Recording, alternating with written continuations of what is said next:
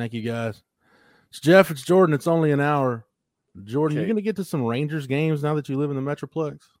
I might. I know Colin Kennedy is a big Rangers fan, so if he ends up trying to drag me to some games, I probably won't end up saying no. Before we get into it, I just want to ask, is anyone else on this show dealing with like the SOS cellular stuff? Yeah, I've reached out to some people. It seems like it's mostly a Dallas problem more than an Austin problem. I was under the impression that it was like an AT&T issue. Okay. Yeah, that's what I saw. That's what it saw too. But not everyone I hit up in Austin that has AT&T had the problem. I could still but text. It seems like everyone in Dallas did. Yeah, the SOS thing went away about 15 minutes ago on my phone, but my wife, I had it since waking up. I woke up to that deal, and I guess my wife didn't pay attention, but she texted me like 2 hours after she gets to work. She's like, AT&T's down. I'm like, if you watch the news every now and then or paid attention, you'd know that it was down. But yes, so it didn't impact me any at all. As a matter of fact, before we got on air about 30 minutes ago, I called our guy Mike Roach. I didn't even realize that I could call out at that point. So that's how much it impacted my morning. Yeah, no. For me, I woke up and was like, what the hell? And kind of assumed it would just go away. And I started to get nervous before I started reaching out to people because, like, this is a semi-permanent thing. I mean, this affects my job. Yeah. I can't call people. Yeah, man. A lot of people were freaking out this morning, but it was Okay, so Daryl's saying it was nationwide, AT&T, T-Mobile, and Verizon. All right. Ruse CB, hope everybody's doing well that said hello in the chat. It didn't impact me none, Jordan, because I wasn't planning on using the phone. I had to write a baseball tidbit for the Insider and did one on Jared Thomas. So that's pretty much all I was. Okay. Yeah, Jorge brings it up. Okay, before you start, let me preface by saying Gus Cordova at Lake Travis is who we're talking about. This popped up on my radar. Jordan, you're from Lake Travis. I know you've got a lot of people dialed into what's going on there, so I know you started getting a whiff of this months ago. Mine was probably I probably started hearing about it, I don't know, maybe like November, December, somewhere around there. I don't know how deep you want to get into it, but let's start with this. As far as you know, schools recruiting Gus Cordova, is there anybody actively recruiting? Namely, is Texas still actively recruiting him at this point? No. And I guess before we get started, I did want to include something in Insider on it this morning, but like it's news articles can't include his name because he is a minor, and like I'm not putting myself in that situation. Yeah. So that's why we didn't run anything. But yeah, I had first heard about it in the fall. It happened either in September or October. I don't really remember, but I'm pretty sure it happened in one of those months because I remember I found out sometime around that time, and I found out pretty quickly. Let me just say, like vague is probably the way to go right here. We didn't talk about this pre-show, but yeah, for sure. But I'd found out then, and I myself had never quite viewed him as a Texas level prospect, if I'm being completely honest. I think Lake Travis also kind of was doing him a disservice because he is an edge prospect and they were playing him at nose tackle. Mm-hmm. So kind of hard to get a good read on him, but as a prospect, I never viewed him as a Texas level guy. And so you can imagine I was really, really surprised whenever I saw him walking into the Texas Junior Day because he didn't post he was going, and I didn't think to hit him up either because I had assumed Texas had just known because I had known for a long time. Mm-hmm. And, yeah, with Texas being the local school, I believe they might have said, or someone released yesterday, that they hadn't known and they offered, but I had assumed they known just because they're right down the road. I feel like that's a pretty fair assumption. I know other schools know. I actually ended up being the person that told a couple schools, just, hey, did you hear about this or whatnot? And they had never heard about it. That's something coaches want to know about. So few schools have found out about it when it originally happened through me or other people in the network. But again, we assumed Texas would know, and turns out they didn't. In terms of what he actually did, obviously a mistake. and he's dealing with the repercussions of it. But, that's kind of about as much as I want to get into it again. I never viewed him as a Texas level prospect. And I guess to not add salt to the wound, but I've always been told he grew up wanting to play at OU and not liking Texas to begin with. So, OU was a school he grew up rooting for and dreaming of playing at. And so that's all I'll say on that. Yeah. It's, you guys can go to, they don't mention anybody's name in terms of who was disciplined or whatnot, but the kid, where it started to really escalate for me, where I'm like, all right, this is not that it's getting out of hand, but it's the cat's out of the bag, was yesterday when the Texas CB alludes to it in the chat, when the Texas players started tweeting out the KXAN story. I saw Xavier Worthy do it. I saw Jonathan Brooks do it. At that point, it's like, dude, all right, stuff is whatever was in the bag is no longer in there. And look, man, we all did dumb stuff when we were in high school. Everybody did.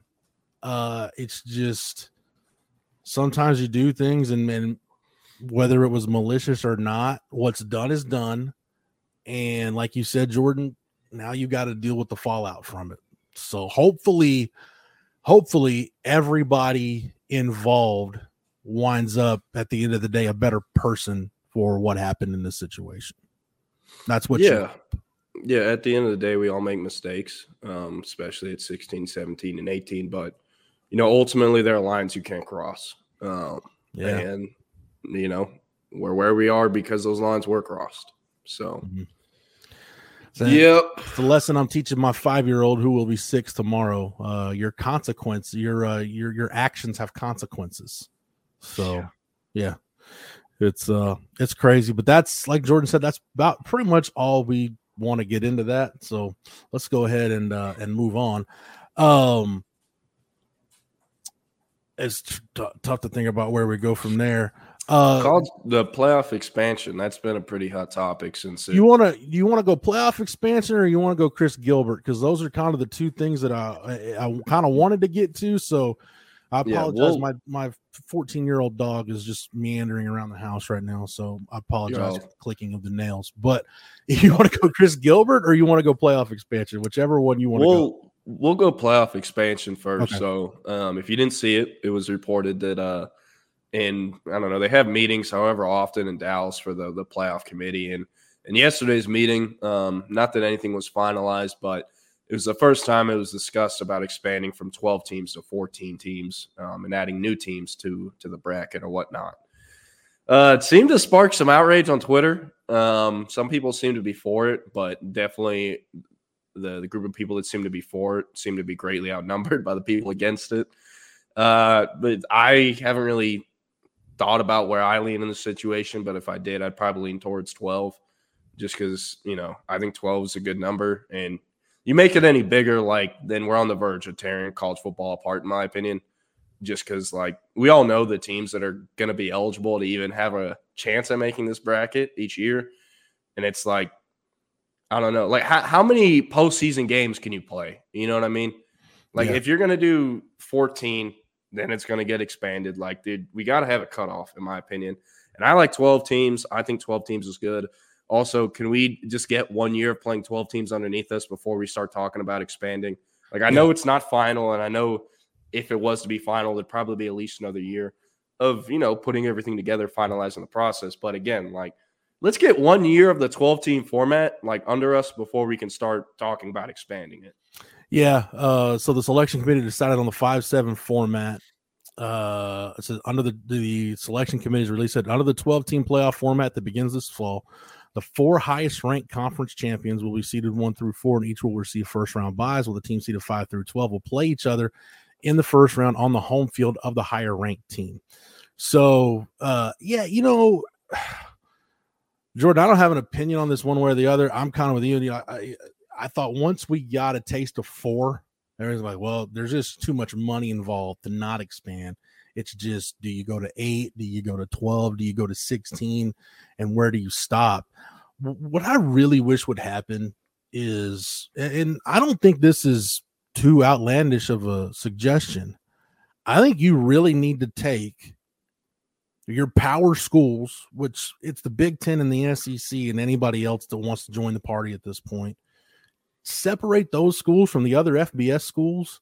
Let your G5s, let them have their own conference, their own national championship, just like for years you separated FBS and FCS. Just add another division, let them have their own championship, and let big-time power level college football be on its own. That's the only thing I've said through this whole thing is let's stop trying to pretend that it's ever going to be equal. Let's stop trying to pretend that you're going to get one of these Cinderella stories like you get in the basketball tournament, because it's just, that's not the way football works, especially in an NIL era. And I think, I hate to cut you off, but I think TCU showed us the greatest example of that. The Cinderella story. Yeah. Stuff. The one time I really think it would have been different, I would have liked to have seen that 2014 TCU team get in the playoff, because I felt like they were one of the 4 best teams in the country, and they went to the Peach Bowl and just beat a really talented Ole Miss team like they stole something. But outside of that, we're talking about one when Cincinnati made the playoff and got rolled by Alabama. Like, it's just it's never been more. It has been more unequal at times, but that separation, the parity in college football, we're going to see less and less of it with NIL. I just think it's time to stop pretending that it's ever going to be anything close to equal, or that it's fair to let, like, why would you let, with all due respect, because I went to a school in this conference, why would you let a Sun Belt school into a 12-team playoff when you could add another SEC program that's going to up the ticket sales? It's going to up the eyeballs on TV. It's going to up the money involved.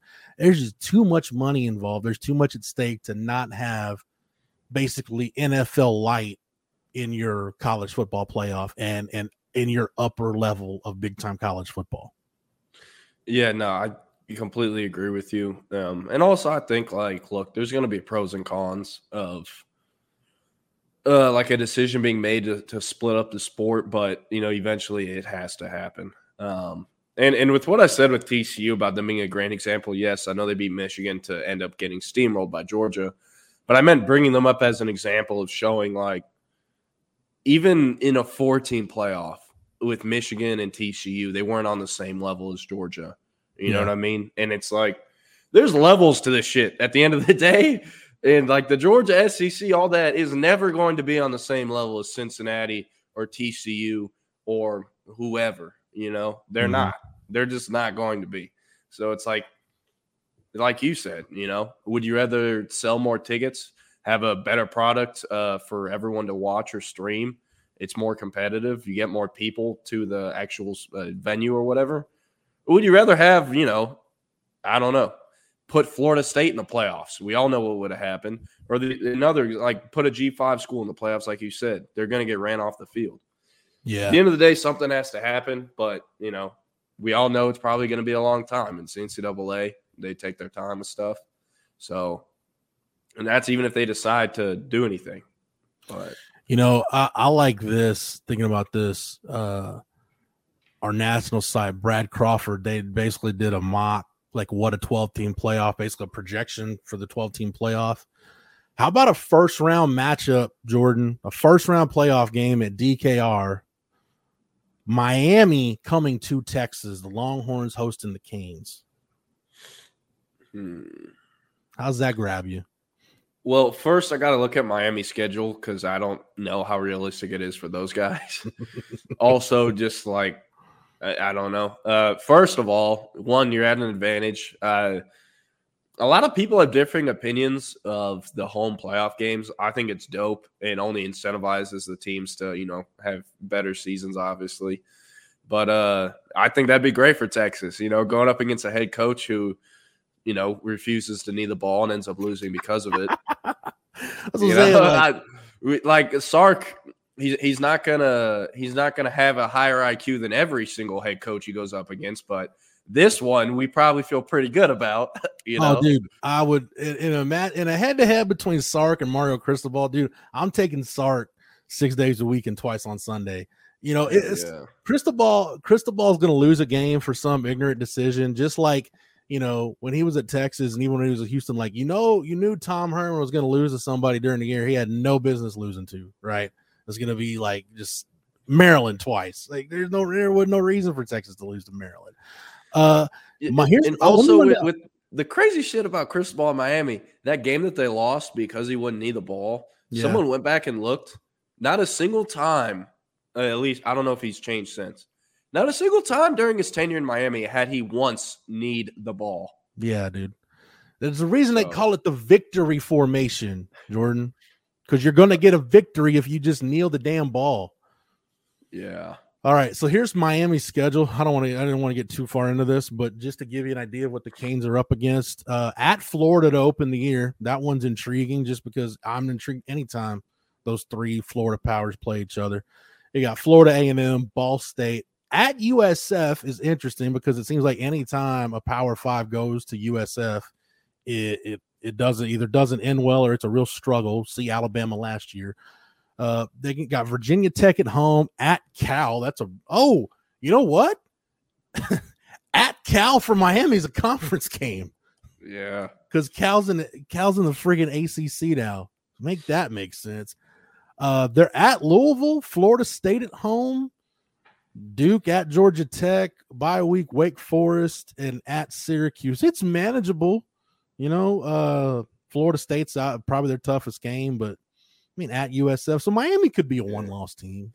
Yeah, they actually could. They very well could. And maybe I just completely forget how dog shit the ACC is because it is. So it's so the two-team Pac-12 conference might have like a higher, I don't know, talent per team or some shit than the ACC. It's just so bad. You know what, man? I say this with all due respect to the Baylor fans and the Texas Tech fans who may be watching and or listening. I'm kind of glad I don't have to pay attention to the Big 12 this year. Like, I'm just not going to get too excited about Utah and Iowa State playing each other. Like, why should I care? Doesn't really matter. Mm-hmm. Is it weird for me? Like, I'm looking at Brad's projected playoff, and I'm seeing like Utah is the 4 seed, and I'm like, oh, they're going to win the Pac-12. I'm like, oh wait, no, Utah's in the Big 12 now. So I got to get used to all this, man. It's going to be nuts. But so basically, Brad's playoff is projected playoff. Miami and Texas is the first round matchup with Texas as the 5. The 8-9 is Ole Miss at Michigan. The 11-6 is USF at Oregon. LSU at Notre Dame. Why does it feel like LSU and Notre Dame have played like 95 times in the last 6 years? No, LSU at Notre Dame is also a first round matchup. Quarterfinals, Utah against Texas in the Fiesta Bowl, Georgia LSU in the Peach Bowl. I guess maybe that would be a rematch of a potential SEC championship game rematch back in Atlanta.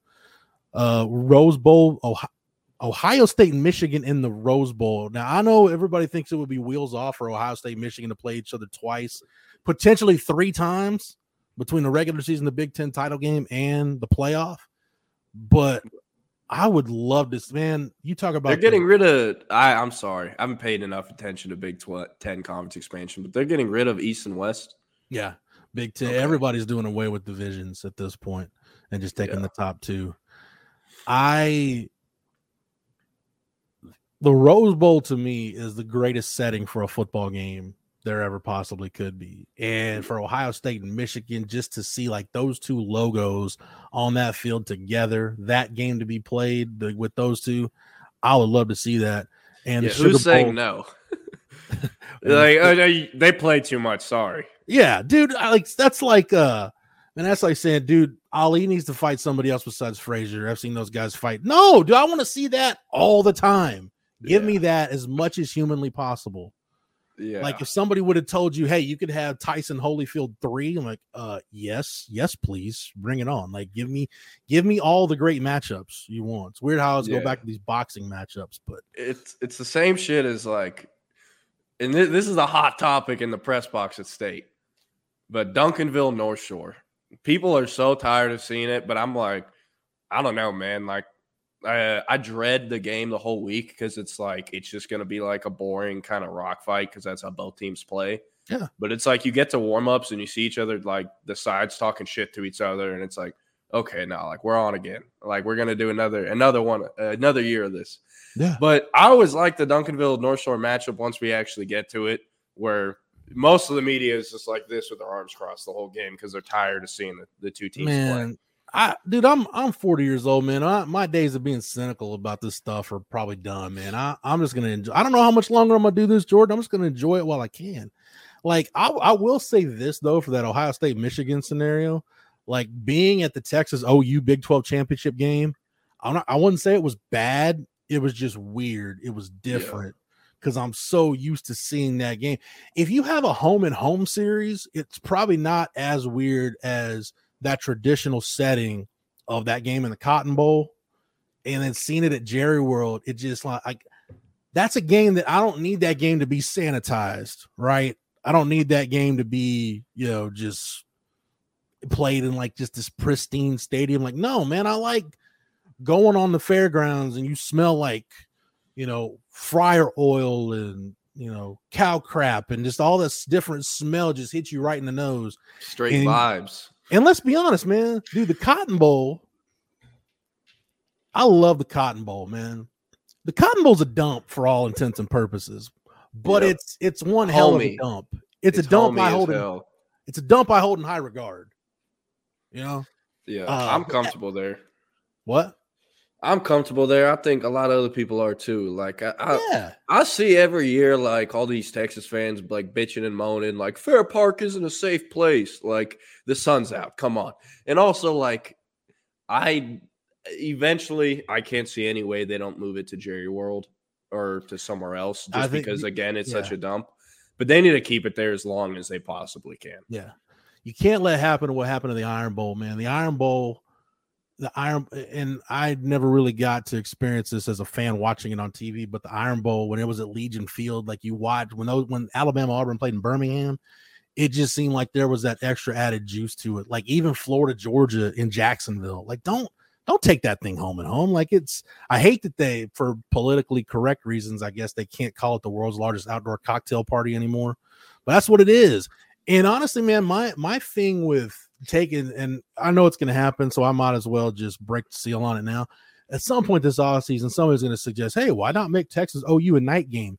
It's never been about whatever you might say about Fair Park. It's I can't give those two fan bases all day on the fairgrounds to drink and have, if there's a crowd of 92.5 and there's another 30,000 outside, you're probably talking about 60, 70,000 drunk people walking around the fairgrounds and doing it at night and trying to leave the stadium. Like that's a recipe for disaster. Yeah, and also like we've all been to Fair Park. Like it's really, really hard to get in and out of there in like a timely manner. Yeah. It's like if something was to go down, knock on wood, nothing ever bad happens.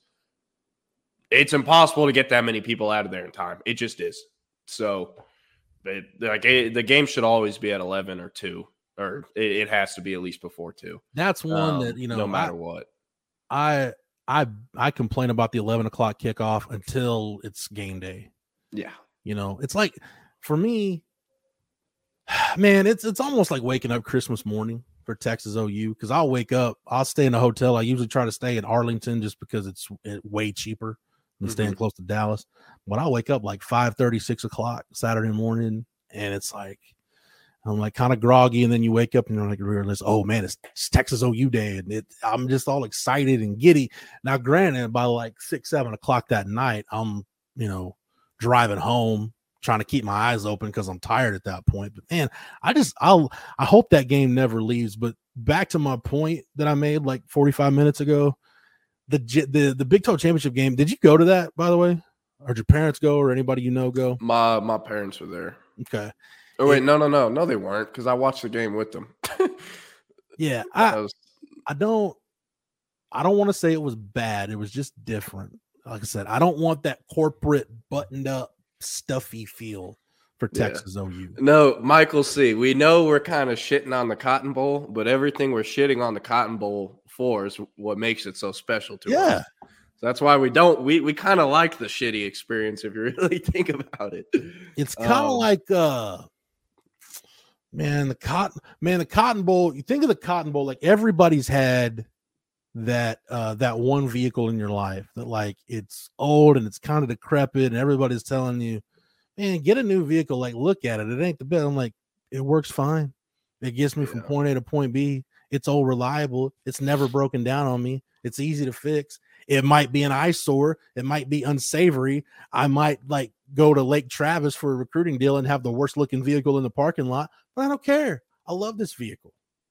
Yeah. And like also, if they're ever going to move the Texas OU game from the Cotton Bowl, they have to keep the same standards and also move the State Fair Classic and all the other games that are played there in tradition around that time of the year. Yeah, because you can't just take one. If you're going to do that and mess up tradition, you got to do it with all of them. Yeah. So yeah, and CB, you mind fucked me by reading your "I love 9 a.m." kickoffs just because I've never ever like even thought about that. But man. You know, one of the coolest high school football playoff experiences I've ever had. I covered a playoff game. It was West Mesquite. Barf. I want to say it was like West Mesquite, maybe McKinney North when Ronald Jones was there. Maybe I think that was a playoff game. I don't remember, but it was a night game at the Cotton Bowl, and it was raining, and like I wish I could like somewhere I've got the picture and I'll get it printed out at some point, but it's raining and I'm walking down that tunnel. I'm making that walk down the tunnel and all I see is like, cause you know, like, dude, 2,000 people in the Cotton Bowl, to quote Jim Cornette, it looks like a piss hole in a snowbank. Like it's nothing. Right. So it looks like I'm walking into an empty stadium. I hear crowd noises, but all I see is this game going on and it's raining and I'm walking down the Cotton Bowl tunnel. I'm like, man, if I could just like make time stop for 1 minute and somebody asked me like, man, what makes football great? Like, dude, that just encapsulated it for me right there. Like this is a situation where anybody else would be like, I'd much rather be inside right now where it's warm and not raining. And I'm like, dude, this is heaven. Like I died and went to heaven right now. Like this is the greatest thing ever. The visual was just amazing, man. So yeah, I can't even imagine. Anything else you wanted to say, Jordan, on playoff expansion? I think I've said my piece. No, but you know, the way this show feels, the Cotton Bowl should always be at the Cotton Bowl. Or the Texas OU game should always be at the Cotton Bowl, I should say. Yeah. Take it home and home. Man, take it home and home. Yeah, if it's either, you know, no more Cotton Bowl and go to Jerry World or make it home and home, there should be 100 out of 100 votes for home and home. Man, I really like you. I think if you want to see a Texas crowd, just like some vitriol, dude, let the first time, if that game ever went home and home, the first time OU came to Austin, you might actually see for one of the few times like a Texas crowd that is juiced to the freaking gills for a football game. Yeah, like man, the 2022 Alabama home game is always talked about as like probably the best home experience or home atmosphere that this staff has had in their tenure. I'd assume either that one or the it was Black Friday, right? The TCU game last year in 2022 that they ended up losing. No, that one. That environment. I mean, it had a crazy load. That was the best recruiting visitor list they had all year. Yeah, was the TCU game in 2022. There was some games. You know, the Tech game this year got to that point a little bit. If Oklahoma ever came to town, the roof of that place is gone. It'll be the same whenever A&M comes to town in 2025. Dude, and that to me is the best thing about that rivalry coming back is, man, Jordan, you barely have recollections of Texas and Texas A&M playing each other. Like, what were you, 8 when that thing stopped being played? Man, I remember watching the last one with McCrary and when he holds the kick or whatever, and ended up, you know, I told that story multiple times, but I really don't have a ton of memories there. And I'm sorry, the 9 a.m. kickoff shit is kind of blowing my mind. Like, I've never had to think about that. And, like, I want to ask y'all, like, because, like, waking up at, 10:50, because usually I get back home at, like, 2 a.m. the night before driving from whatever high school game. But waking up at 11 and watching college football till, like, 1 a.m. my time because of Pac-12 After Dark is great. But, like, How is it where it's more of a normal schedule from 9 to like 11 instead of 11 to like 1 a.m., I guess? Yeah, like being an East Coast, if you live on the East Coast and you're a college football fan, that's gotta suck. Yeah. Your games don't start till noon. Then if you're doing, what are we gonna have with no Pac-12? What's gonna replace Pac-12 after dark? We getting like Mountain West after dark? Man, I really don't know, but Pac-12 after dark starting at like 7 o'clock is so funny to me. Between Arizona State, BYU, Utah, Colorado, it might be Big 12 after dark. Yeah. Wake up at 4 a.m. Listen, damn, you're really committed, CB. I wouldn't even be doing that. 9 a.m. beers hit different. Yeah. Shit. Probably a lot more fun when the wife's still asleep and can't yell at you or something. Back in my single days when I enjoyed Texas OU as a single man, and the 11 o'clock kickoff rolled around. Forget the 9 a.m. beer. Back in that day, I'm talking like 7 a.m. shots. Like you're just I remember okay, Jeff? Huh? I said, okay, Jeff. Someone said, just moved to Colorado, die on the hill at Mountain Standard Time, the best time zone to watch sports. Look, one thing I've noticed, why are all the top marquee, maybe this is just me getting more into the sport as a casual, but why are all the top college basketball matchups starting at 8 o'clock Central Time? Like, that's dumb as hell to me. I don't know, man. That's weird. It should be like 5 and 7 our time. Yeah. Like if you play a game at 6 Eastern, it should be fine. Yeah. Wake and bake and Bloody Mary kickoff. Yeah, y'all West Coast guys do it differently. The 2005 Texas OU game, Jordan, I started drinking Goldschlager at like 6:30 that morning. Because I knew that was the end of the 5 in a row streak OU had. I knew it was going to end that day. And the last cognitive thought I remember was Ramonce Taylor catching that touchdown on the first drive. That was the last thing I vividly remember where I had all my faculties about me. And after that, it was just let out a lot of frustration that day. Yeah.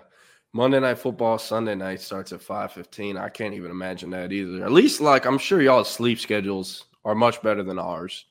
Man, you don't live in a world where Monday Night Football is a big thing. You've never lived in that world. For me, it's Sunday Night Football has always felt like I'd rather go out of my way to watch that than anything else. Because by the time you started watching football, the NBC got the Sunday night game. Yeah. When John Madden moved to NBC. Yep. Yeah, I know we've talked about broadcast or whatever, but another reason I like NBC the most on Sunday night is just Collinsworth and that whole crew. They're my favorite to watch an NFL game. Does it matter who the play-by-play guy is, whether it's Tirico or Al Michaels, whoever it's been? Look, so many guys who work in sports are total snobs about broadcasters, unless you're like a total jag-off and just are being horrible. Like whoever the hell was on the call for the Texas-Iowa State game. Like I'll specifically will remember bad broadcasters. Like, again, whoever was doing Iowa State, Texas this year. But most of the time, I really don't notice one way or another if they're having a bad or good day on the call. But just that, as long as Collinsworth is there, I like Collinsworth more than anyone else. So was that a Lowell Galindo game? Did Lowell and Adrian Branch? Nah, it was Fox Sports 1. I'm pretty sure is a Fox game.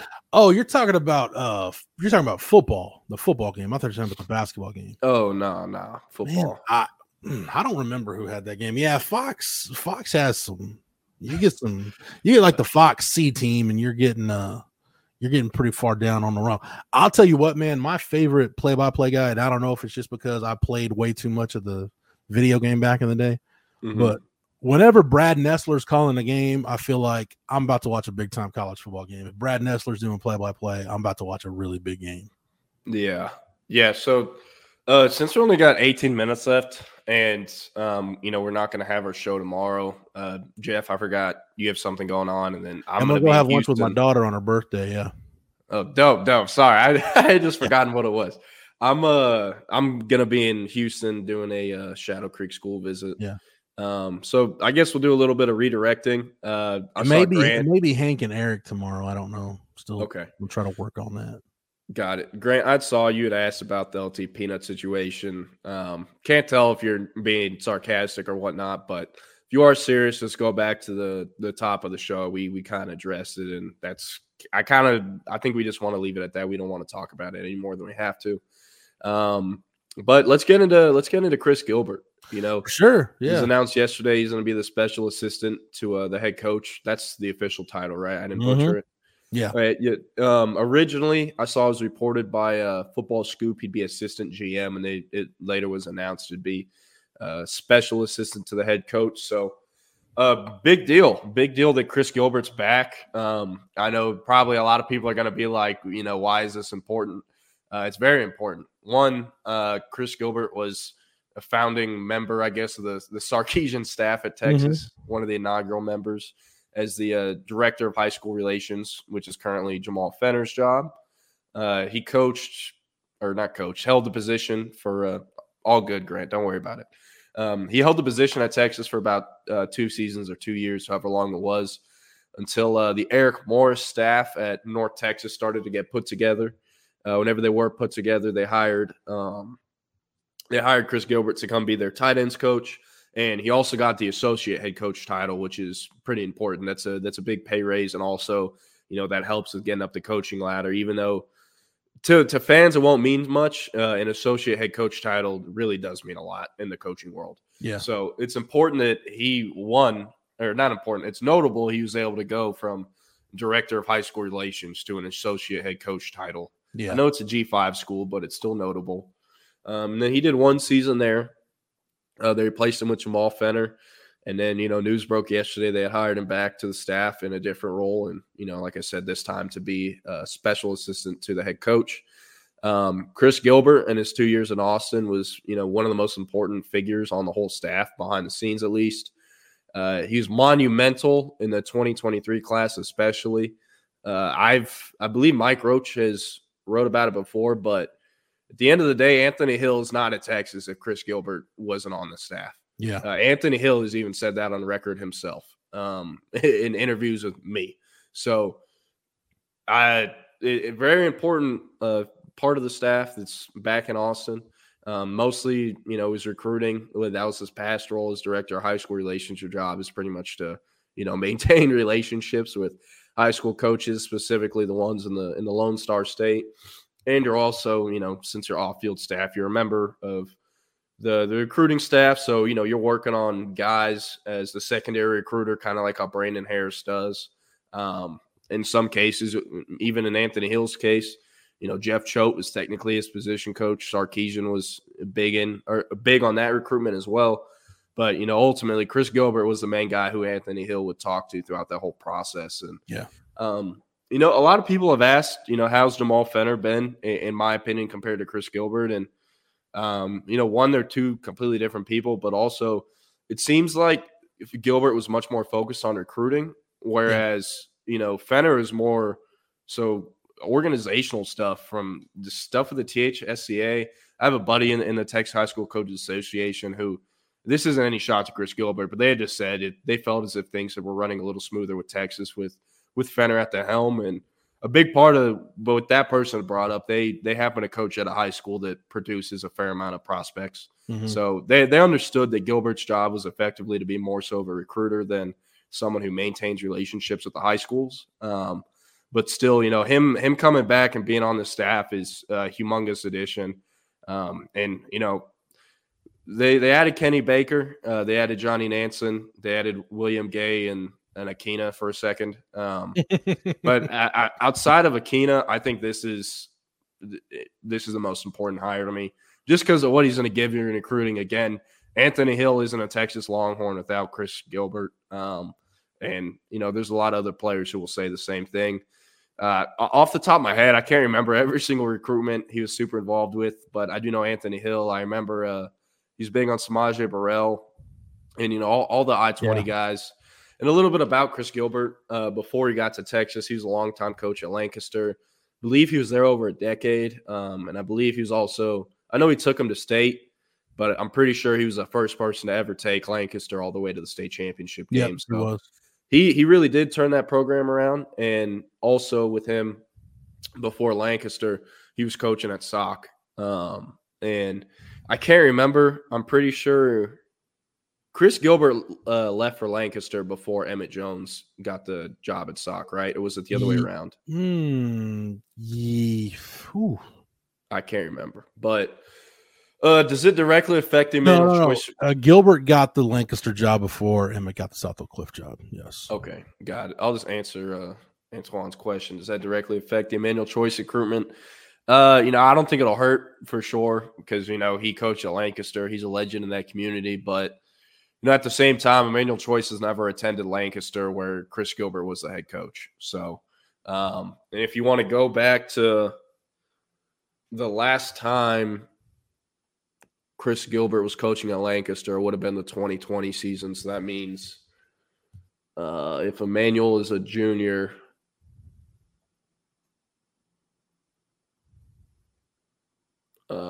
he would have been in the 8th grade the last time Chris Gilbert was coaching if I did the math correctly.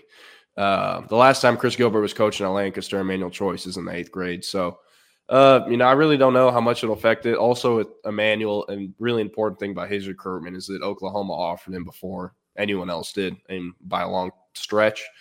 And Emmett Jones, who also, like we said, talked about, coached at Sauk at one point. He's now the receivers coach at Oklahoma, so he's been doing a lot of the dirty work in that recruitment, and pretty much everyone I talk to seems to think that Oklahoma has the best foot forward right now, but everyone admits there's a long way to go there. So, I'm interested to see how much Chris Gilbert is going to, I guess, change the course of Emmanuel Choice's recruitment, but with where he is on the board and the other receivers they're in play for in 2025, I'm not entirely sure how big of a focus that will be for Chris Gilbert or the rest of the staff. So yeah, I'm interested to see exactly what role he falls into. We know he's going to be involved in recruiting, and I think this role will allow him to do that. The other thing is when you look at the 3 special assistants Sark had last year, and he might want to do it differently this year. I don't know, maybe there was something about the setup that he thought could be improved or whatever. But last year he had Paul Christ, he had Payam Sadat, and he had Jody Camillus. And Sadat pretty much worked with PK on the defensive side. Paul Christ worked with the offensive side. And then Jody Camillus, he worked with Jeff Banks on special teams, but he was also Sark's game management guy. Like if you saw Sark during a game, Jody Camillus was right there with him. I wonder if that's more so the role between Chris Gilbert and Jamal Fenner, if that's the role they can play and kind of help him be Sark's, helping him manage the clock and timeouts and down and distance, whatever. Because if you look too, along with Jody Camillus, Jamal Fenner was typically right there with Sark. I think you'll see Chris Gilbert be that guy. So what exact role he falls into, I think it could be a whole lot more than just recruiting. Yeah. And I know in Jamal Fenner's role, whenever they cut to Sark on the sideline, we usually kind of see him in the same shot or whatnot right next to Sark. I do know during practices, at least during the media availabilities when we're out there, and also in talking to sources, that Jamal Fenner works with the running backs kind of as Tashard Choice's assistant, where he'll be out there working them out during the media availabilities, like in fall camp. I remember seeing him out there. And then also, Choice and Fenner, they travel together whenever they go and speak at THCA stuff. I know Fenner's traveling with everyone, but he spends a lot of time around Choice, and he's kind of shadowing him. And, I wouldn't be surprised with Fenner, or not Fenner, Gilbert. I don't even know if it's possible with his role and what all comes with being the special assistant to the head coach. But, with him coaching tight ends at North Texas this past season, maybe he shadows Jeff Banks a little bit, He could. And, maybe I'm way jumping to conclusions here. But maybe this is, hey, let Chris Gilbert kind of figure out the ins and outs of, not that he doesn't already know them, but maybe just be in line to, if Jeff Banks does get a head coaching job at some point, there's your new tight ends coach. Yeah, no, exactly. And, a lot of people that the director of high school relations job, specifically at Texas, is an interesting topic amongst coaching circles. In the state, because a lot of guys, they want to end up coaching in college, and a lot of them view that role as kind of a stepping stone to getting an on-field coaching job. Yeah. I remember I spent a lot of time at OBJ whenever Coach Fenner was there. And, you know, it always seemed like that was the job he brought up is wanting, even when he was still coaching LBJ. He wanted to, you know, work with coaches in the state. I think he eventually does want to get on field, but I think that's way further down the road and something that's in the back of his head for sure. So that's different. The reason I bring that up is because that's different than a lot of other guys who would have tried to get that job. So that said, Fenner brings a lot of security because I don't see him leaving unless it was an internal promotion at Texas. Well, I mean, if you think about it, I don't know where Coach Fenner lived, how long it took him to get to work, but probably didn't have to move. He's just working 15 minutes down the road from LBJ. Yeah. Man, yeah. Lanier. Lanier. I assume I've never had to say it out loud, I don't think.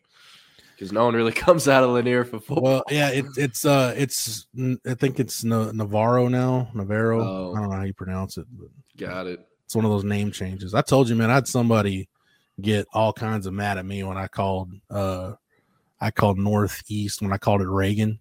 Like people in Austin were mad. I'm like, sorry, for 30-something years it's been Reagan High School. So yeah, and it's like all the people who go to Reagan or who went there call it Reagan to this day. So just like I remember, this is funny. I was in the elevator at Globe Life Field, which is funny because we were talking about Globe Life Field sometime this week on the show. Yep. Going up the elevator, someone had just asked me, you know, this was the 2021 season. So this is when I was doing strictly just photography, videography only. They were asking me, you know, who are you here to shoot or look after? And it was a triple header that day. It was Cedar Hill and Tyler Legacy, the first game. DeSoto and Rockwall, the second game. And the third game was Midland Legacy and South Lake Carroll. And that was right before the first game. So I'd said, you know, I'm doing this game, this game, and this game. And the person like kind of lost their shit on me because I called Midland Legacy. And I was like, it's not that serious. It's just not that serious. And like you know exactly what the hell I meant. It's not that serious. And there's what I don't get. It was changed also for a reason.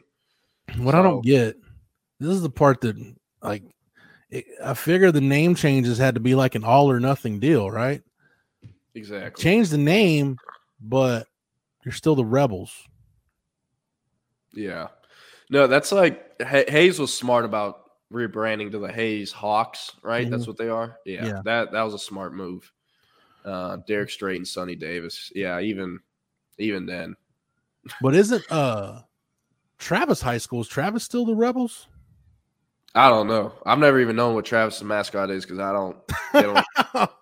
Oh man! Shout out to Frank Martinez. These are the Austin ISD schools whose mascots I can name. LBJ, they're the Jags.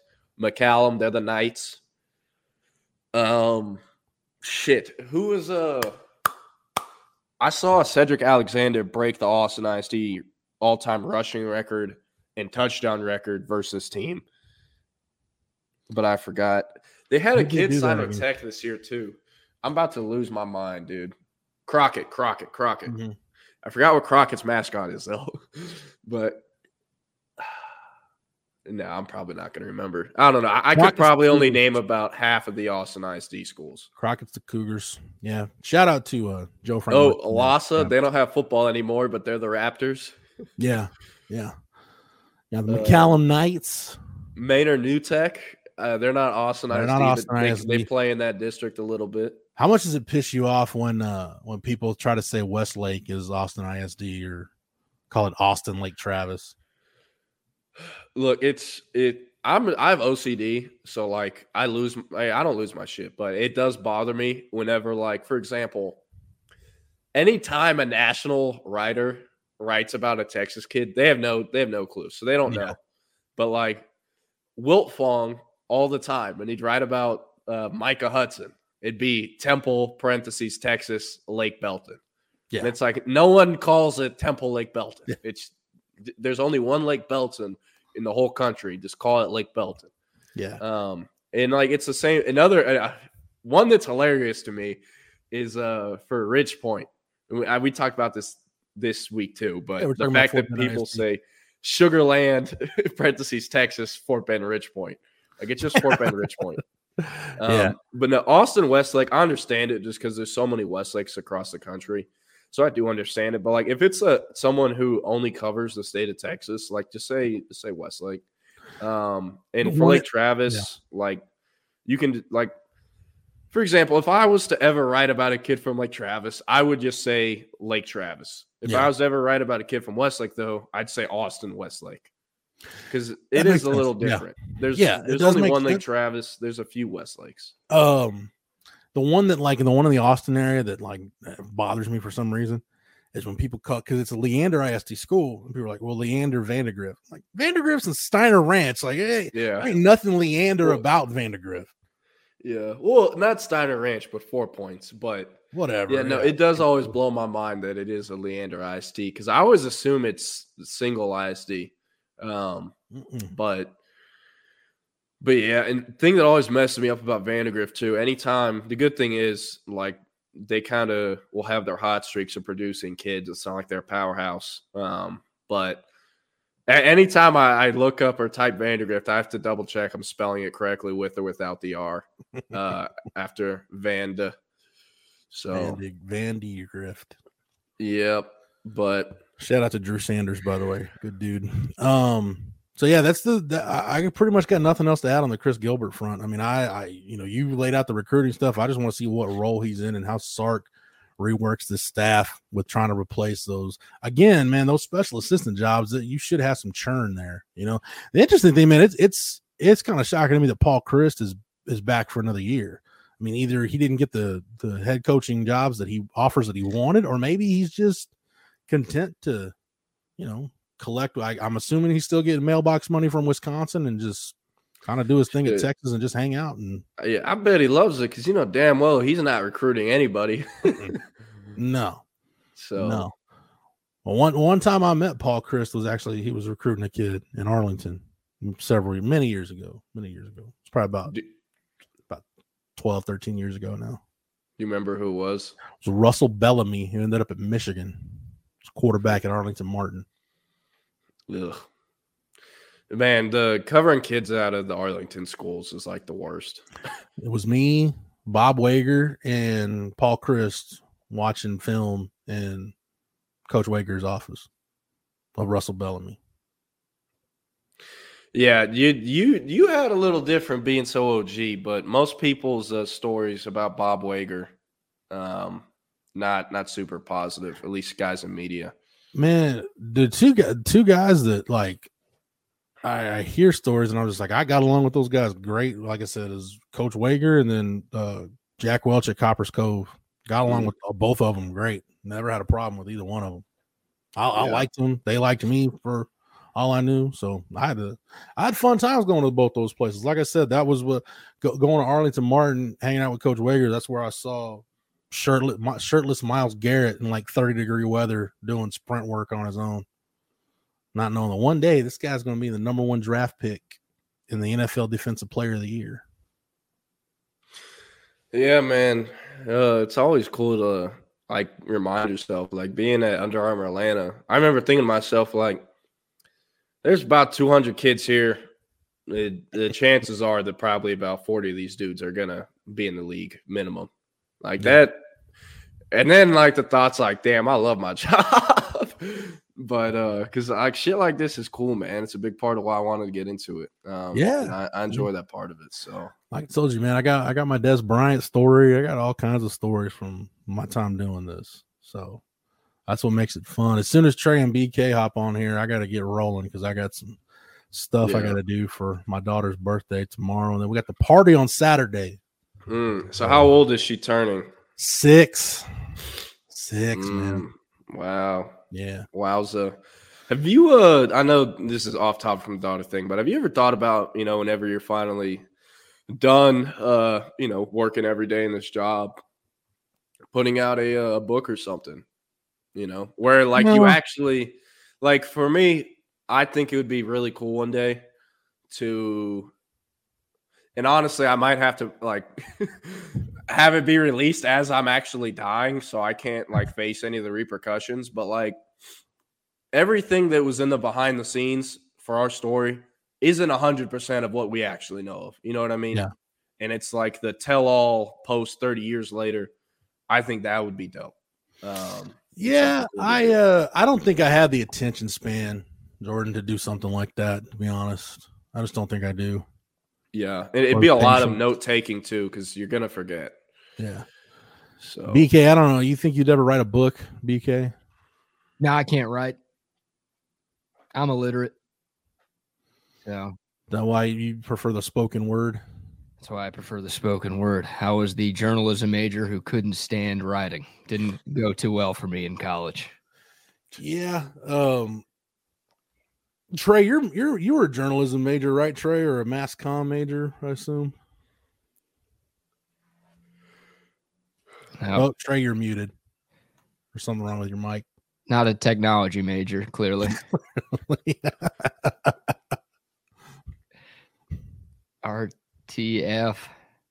Been 0 days since I've made a mistake on the technical side of things, and that unfortunately started this morning too. No, I was not a mass comm or journalism major, Jeff, at UT because my GPA wasn't good enough.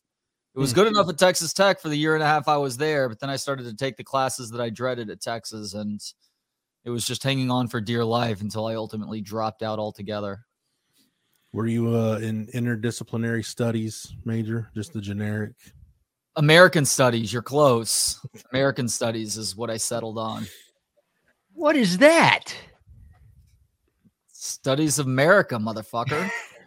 You know what's funny is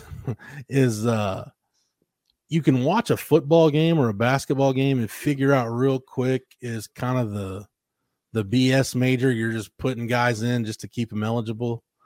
Like I remember watching an Oklahoma game one year. It wasn't a Texas game. It was a non-conference game. And I'm like, man, like pretty much the entire OU starting defense, they're all majoring in African-American studies. And then like I'm watching it. I remember during a Texas basketball game, it was early childhood education. Like Damian James, DJ Augustine, Justin, all these guys are early childhood education majors. I'm like, wow, does everyone on this team plan on being kindergarten teachers when they're done?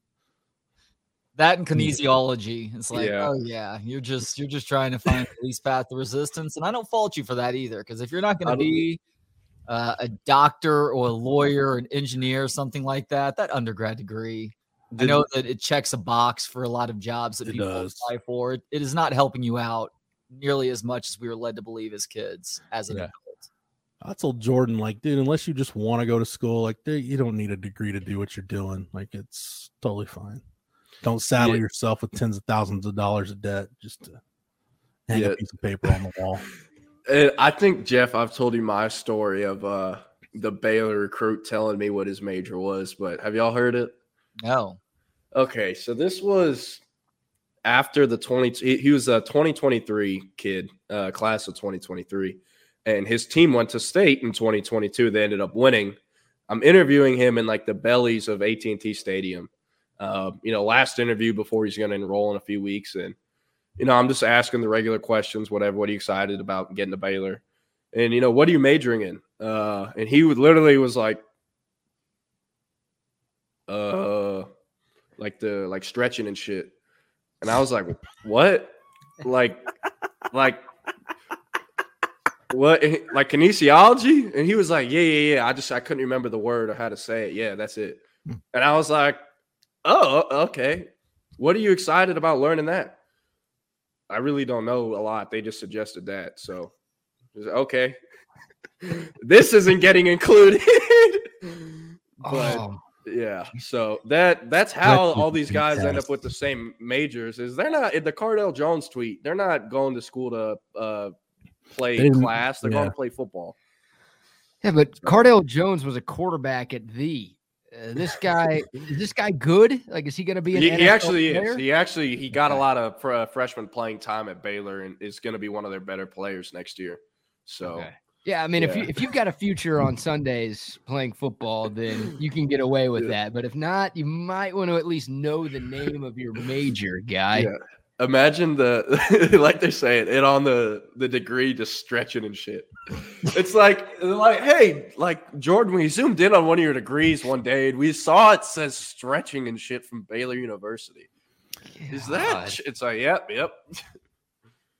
Man, awesome. I realized kind of what the deal is with college when I told my your guidance counselor or whatever. I'm like, yeah, I need I'm getting married. I just need to figure out what credits I need to get out of here ASAP. And basically then they put me on a degree plan that it's like, so basically you eliminated like 18 credit hours that I was going to have to take for no particular reason at all. And I can get out of here with 120. Yeah. That sounds a lot better. Yeah. Significantly better. Yeah. Yep. I mean, luckily, you'll just be a generic mass comm major. I don't really care at this point. BK, if you want some help reading, my daughter's got these readers that her kindergarten teacher gives her that we go over with her. I can send a couple of them your way. I could use that, but also, is she learning cursive? Do kids still learn cursive? Not yet. Not yet. She's still learning how to print.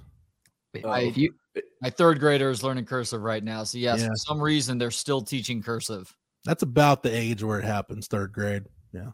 The only time I use cursive is on the signature. Exactly.